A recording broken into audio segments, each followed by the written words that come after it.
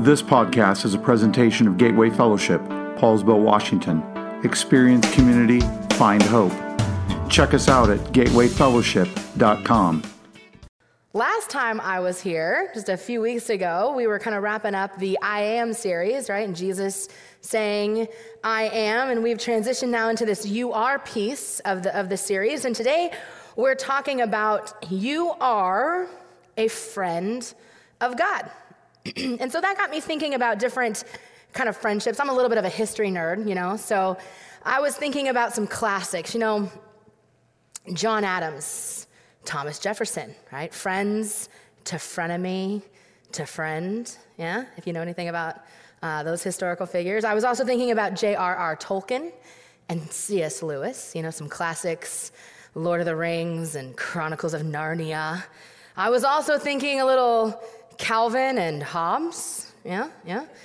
And then, of course, the most classic, Buzz Lightyear and Woody, right? You've got a friend in me, I'll spare you, I will not sing it this morning, but classic examples of friendship. And that got me kind of just thinking about just friendship in general, right? And so before we even jump into this, just a little side note or a disclaimer that when we're talking about friendship, obviously what we're talking about is a relationship.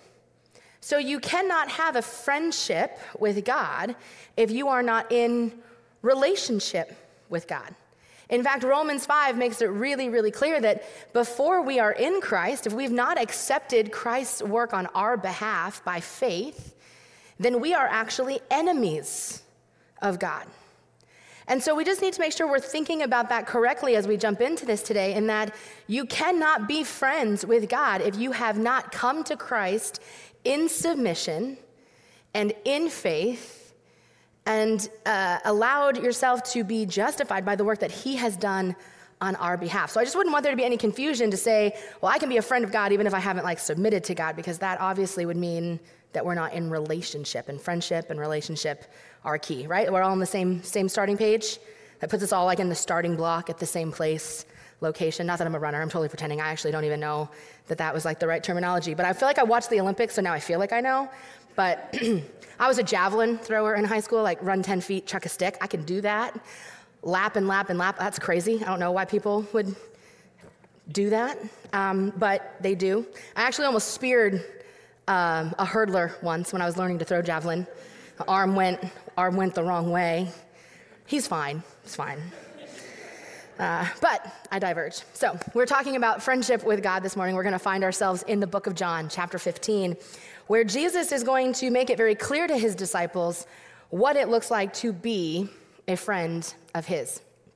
And he says, "You are my friends if you do what I command. I no longer call you servants, because a servant does not know his master's business. Instead, I have called you friends, for everything that I learned from my Father I have made known to you. You did not choose me, but I chose you and appointed you so that you might go and bear fruit that will last, and so that whatever you ask in my name, the Father will give you. This is my command: love each other." So Jesus kind of spells it out for his disciples there, and I look forward to kind of unpacking this passage with you. And I think the first thing that we see clearly is that friendship with God requires obedience. Everyone's favorite subject. Yes? Yes. Because this is not a friendship among equals, and we need to keep that in mind. Jesus is very clear here that says, if you obey my commands, then you are my friend. And I think a lot of times there's some confusion about that, because we want to say, well, God loves me, so I can live however I want to live, and I can do whatever I want to do or think whatever I want to think. And God and I, we're cool. We're good. But Jesus here very clearly says that, no, you are my friend if you obey what I've commanded. It's interesting because, I'm sure over in kids ministry, they talk about obedience quite a bit, right? Because, we get to a certain age, if we're being honest. We don't need to name that age. We don't need to do that. But we get to a certain point where, we're driving ourselves and we're doing things and we're working and we make our money and we make our choices. And all of a sudden, we start to live in a very autonomous way. Well, don't tell me what to do. I'm a grown-up, right? My mother says I was the worst offender of this between ages 17 and 18. I don't know. Take it for what you will, right? But this idea of obedience, we think of it as like something we do with children. Children have to learn to be obedient. And I think it sometimes, that we no longer have to wrestle with what it means to be obedient to Christ. But our entire lives, we are growing in obedience to the will of God, right? Anybody have a parent in here that has taken their spiritual mandate of discipline seriously? Yeah? I did. I had parents that at times I thought they thought it was their spiritual gifting. I grew up in a very strict household. But what's interesting is that as I grew, and I did not appreciate the discipline in the moment. I know this will shock you, but I was a rather sassy child, and I did not appreciate those moments of correction and say to my parents, "Oh, mother and father, thank you for disciplining me. Thank you for loving enough to correct me." No, they usually got a huff and an eye roll, which then immediately followed more discipline and correction. But as we grow in life, we realize that discipline is a good thing. But I have to caution us as adults to think that we're past that, right? We're not past that. We have to grow in our obedience to the Lord. And in fact, that parent-child is probably a good picture to think about. There comes a point in your relationship with a child, or if you are the child with your mom or dad, where it is clearly a parent relationship. But as you grow in obedience and as you grow in relationship with them and you just grow in your own understanding, you come to a place where there's also an element of friendship there, right? My mom and I would say, are BFFs. And she even knows what that means now, which is impressive. But we work at the same school. And so it's one of our favorite things to do, to just, make kids squirm. And so we will put them on the spot and we'll be like, "Who's the favorite Boyd? Who's your favorite?" And they're like, and we make them feel really uncomfortable. And for some reason, that brings our heart's delight. So I don't know, we probably need to grow more too. But this idea of friendship and relationship, and in fact, it's not that John here is saying that you're no longer ever going to be a servant. In fact, we're going to hear even later in that chapter, he goes on to still call us servants. But there's this other dynamic that we're seeing at play that John is emphasizing in this friendship role that requires our obedience. And that leads specifically to kind of this next portion here, where friendship with God requires obedience specifically to his word. To his word. And while a servant doesn't know the master's business, so to speak, John is comparing and saying, but as a friend, you know the business of the Father because I have told you the business of the Father. And so it is knowing the word of God that makes us deep in our friendship with him. So we shouldn't think of it as that we're not servants, but I think the best way to phrase this would be, I'm not just a servant of God, I am also a friend. There's another dynamic, another lesson. And so if we were to examine Scripture, I think we see another helpful example of this, because there was a man who was called a friend of God, and that was Abraham. So James tells us that Abraham was called a friend of God. And if we were going to go look at the context of that, we would go to Genesis, and we would see that the reason Abraham is called a friend of God is because God spoke to Abraham. So we have this past example, right?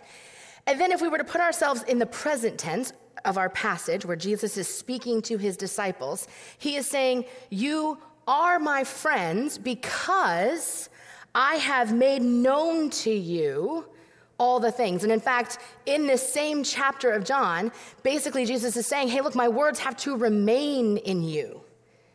And there's that is a defining element of this friendship. And then we fast forward because we see that as Jesus spoke to his disciples, God's word still also speaks to us. 2 Timothy tells us this. So 2 Timothy actually says that all scripture is God-breathed and is useful for teaching, rebuking, correcting, and training in righteousness, so that the servant of God may be thoroughly equipped for every good work. Now think about those words. Teaching, rebuking, correcting, training. Those are all words that have to do with developing discipline and obedience in our lives. So that doesn't just stay in kids ministry.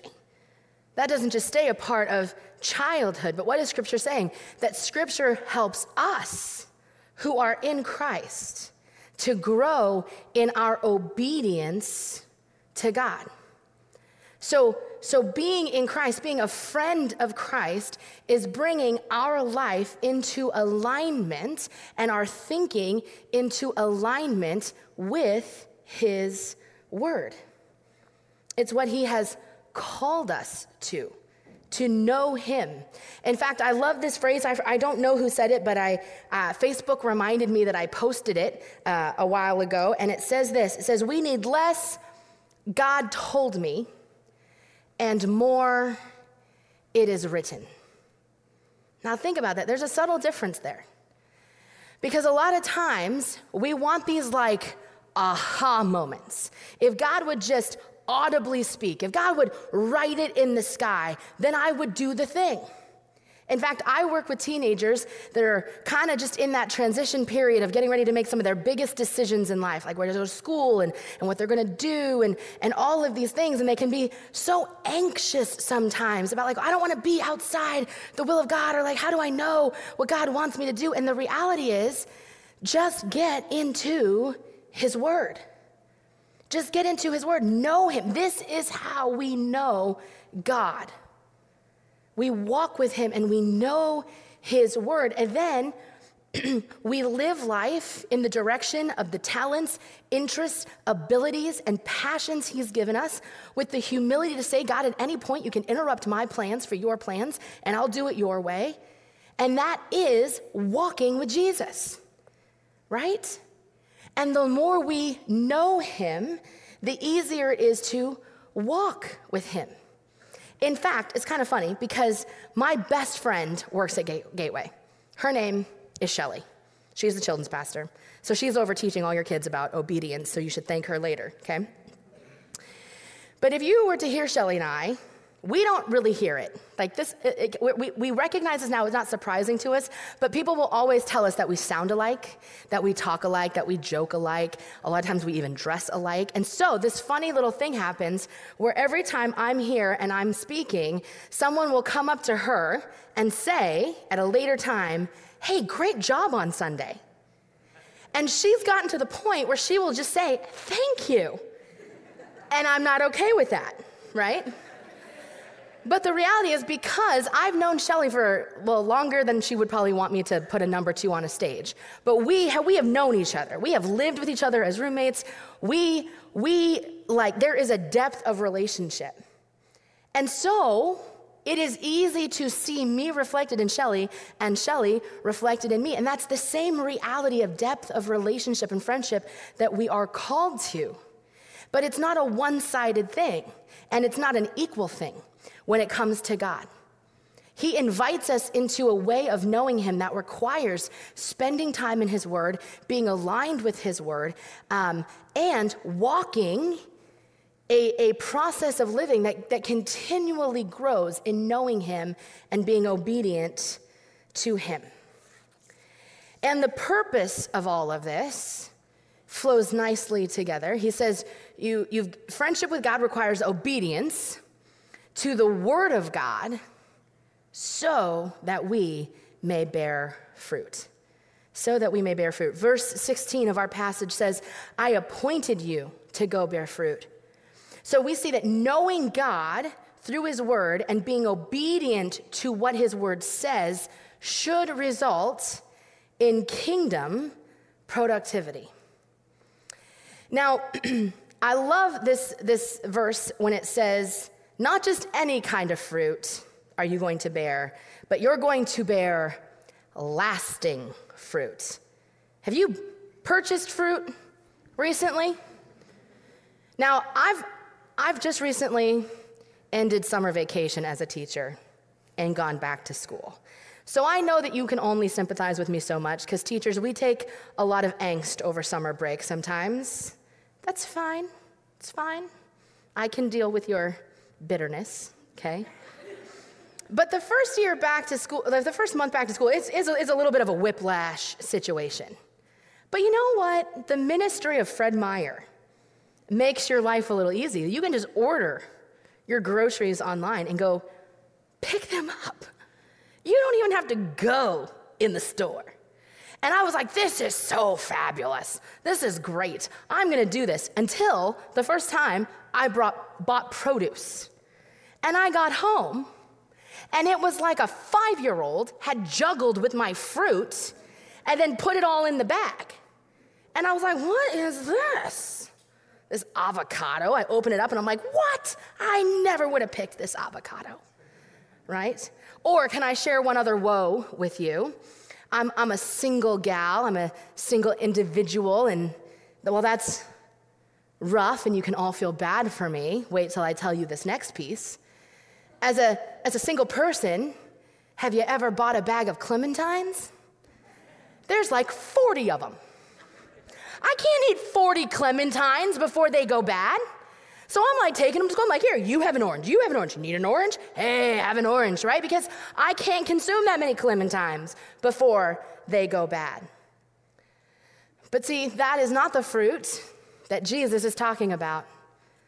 Because in this analogy, he makes sure to be clear, and he says, you will bear fruit that will last. And that is the fruit of salvation. That is people's souls coming into the kingdom of God through relationship and faith in Jesus. So our friendship is not just so that we can kick back like we know a celebrity. Our friendship with Jesus comes through knowing him and being molded by his word and living it out in a way that produces salvation in others when they come to see Jesus and the Holy Spirit draws them to God as well, as only he can do. And you know, so everybody mentally, we're just gonna press pause for a moment on our current conversation because there's a part in verse 16 that we just have to deal with because it's there and it doesn't really apply to what we're saying, but it's there, and so we have to like understand it, right? Because I'm a Bible teacher and I just can't ignore it. I can't do it. Tom, I can't do it. I'm sorry.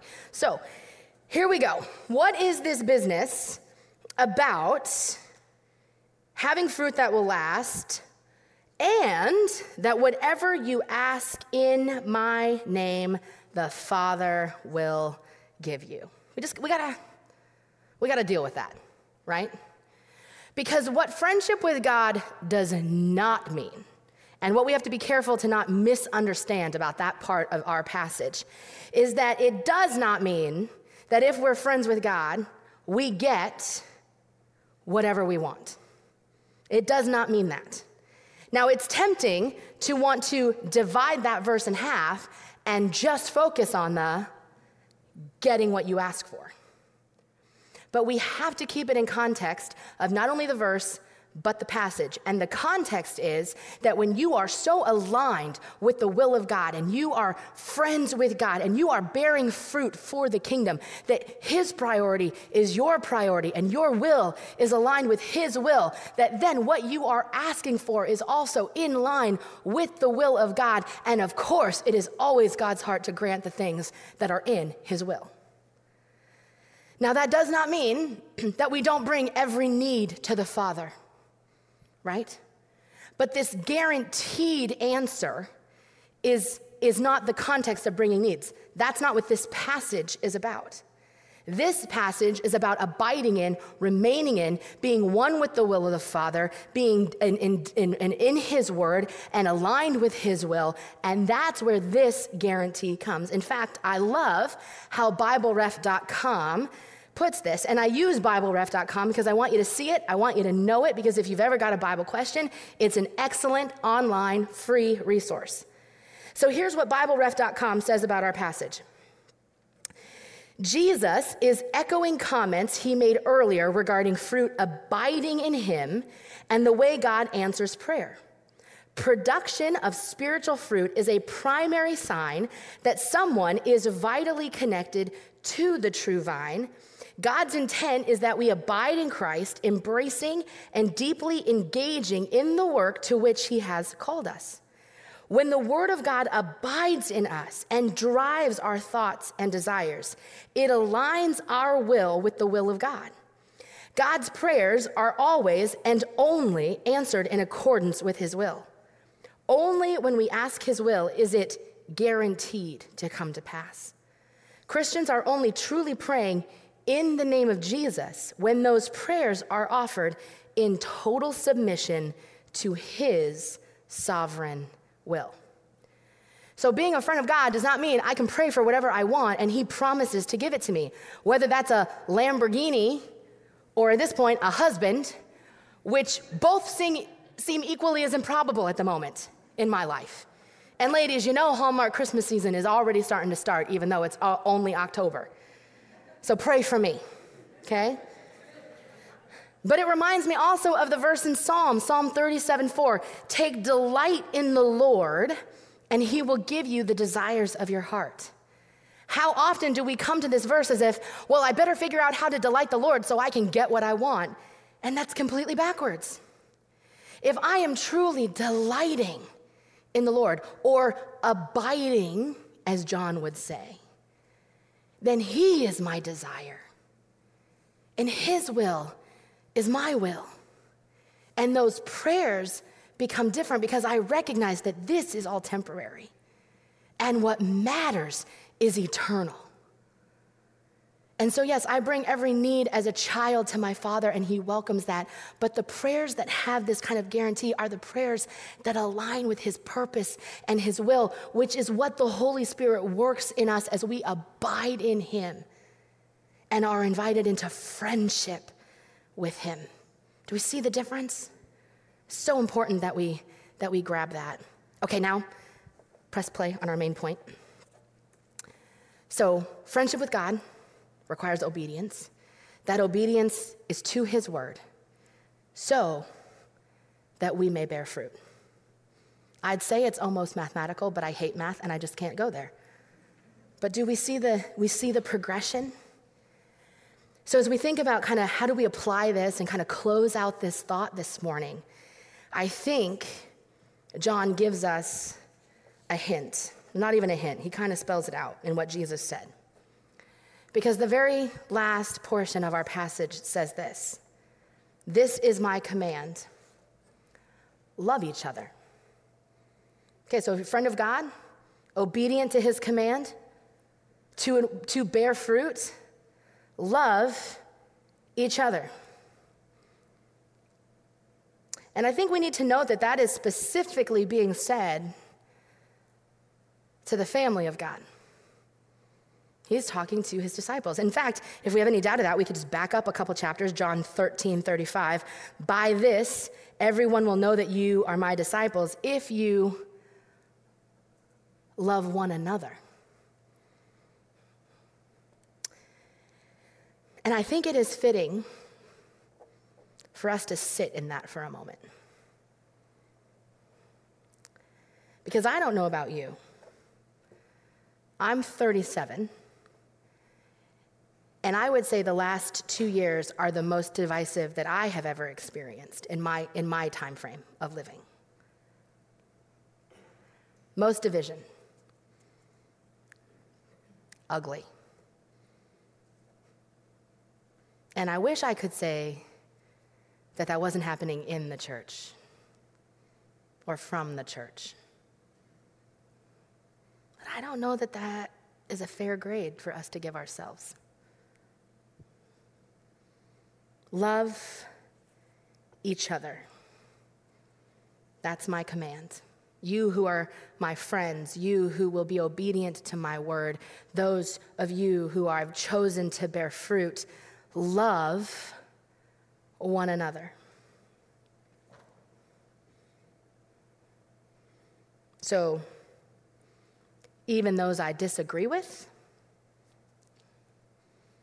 despite the fact that they're wrong and that I've tried to bring clarity and they're still wrong, they're choosing to be wrong. Now, I'm a pretty opinionated person. That might not surprise you too much about me. So I feel like on a daily basis, I have an opportunity for the Holy Spirit to help me love people who are wrong. Right? Love those who are rude and unloving to us, not gracious, unkind. Love them. Love in a way that Christ was getting ready to display to his disciples. Just a few chapters down the road, Jesus is going to be obedient to the point of death. Why? Because of his love. How did he show that love? Through sacrifice, submission, service.